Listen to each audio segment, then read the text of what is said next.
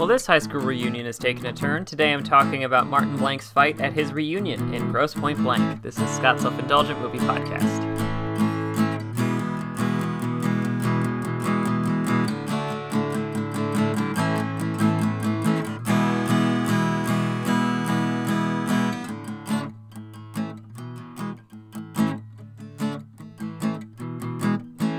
Hello, movie friends. Welcome to Scott's Self-Indulgent Movie Podcast. I am Scott, and today we have another entry in our Fight Work series. Today we're talking about Grosse Pointe Blank's School Hall Brawl, and it features our lead character Martin Blank facing off against a rival assassin during his high school reunion.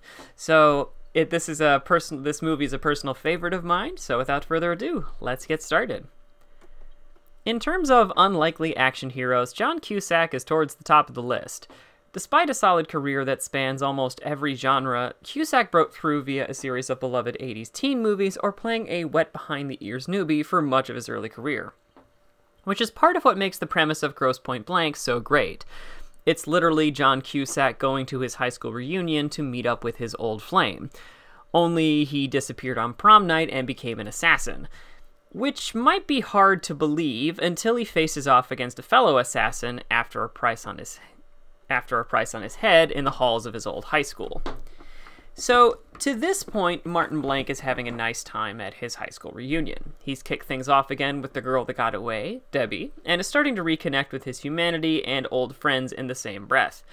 And that all goes completely to hell when his reunion is infiltrated by fellow assassin Felix La Poubelle, who's looking to collect the price on Martin's head. So here's why it works. First, we enhance Martin's lethal skill set. To this point, we've only gotten glimmers of what Martin can do. He's handy with a gun, he's smart enough to know a plastic explosive when he sees one, and has taken out at least 2 targets with guns, 1 sniper shot, 1 pistol shot. Hand-to-hand combat, though, is something different. And at this point in time, it's not something a Hollywood actor would be expected to do in a low-budget movie like this.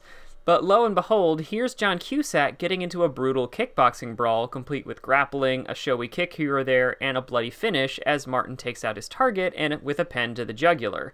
Which is even better when you know who he's fighting against. Because we have an amazing Easter egg for martial arts fans.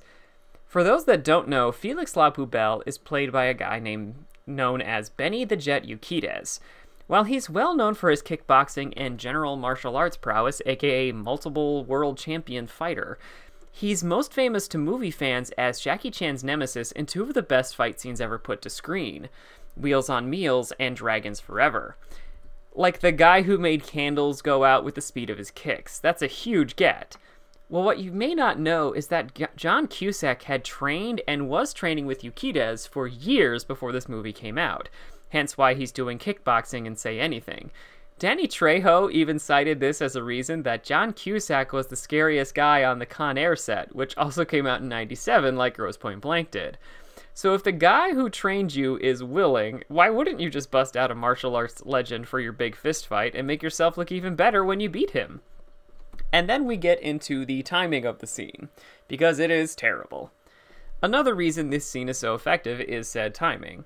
Despite heading down to his alma mater for a job and the reunion, Martin has done his best to make sure his work doesn't spill into his old life or his personal life.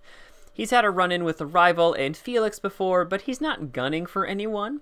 He's dragging his feet on the job and focusing on Debbie. And they've just had a nice night of drinking, dancing, and hooking up in an old classroom. Martin is even avoiding violence when a drunken fella makes some awful remarks about Debbie. He simply redirects him and sends him on his way. Debbie is charmed by it and takes a moment to watch before she goes to get her coat. Which makes this the worst possible time for Felix to arrive and Martin to fend him off and kill him. As soon as Martin can breathe that he's lived through the brawl, Debbie comes around the corner and sees Martin's hands bloodied and Felix's body. And it all comes crashing down. Not only that, but now Martin has to deal with the body. And then we get into the immediate aftermath.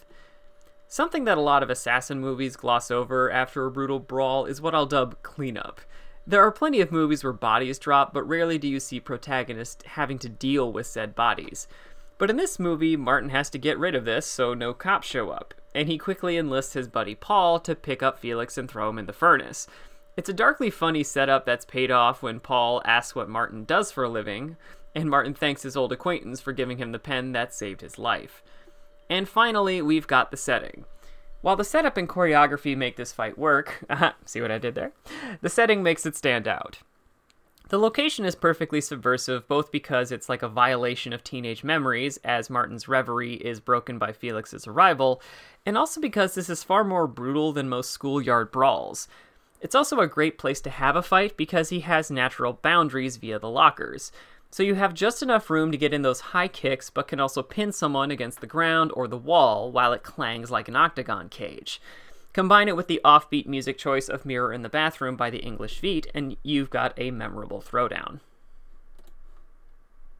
This has been Scott's Self-Indulgent Movie Podcast. Thank you so much for listening. Don't forget to like, share, and subscribe wherever you get your podcasts. And don't forget to join our Facebook group, Scott's Self-Indulgent Movie World, for the latest reviews, discussions, and more. See you next time, everybody, and stay safe.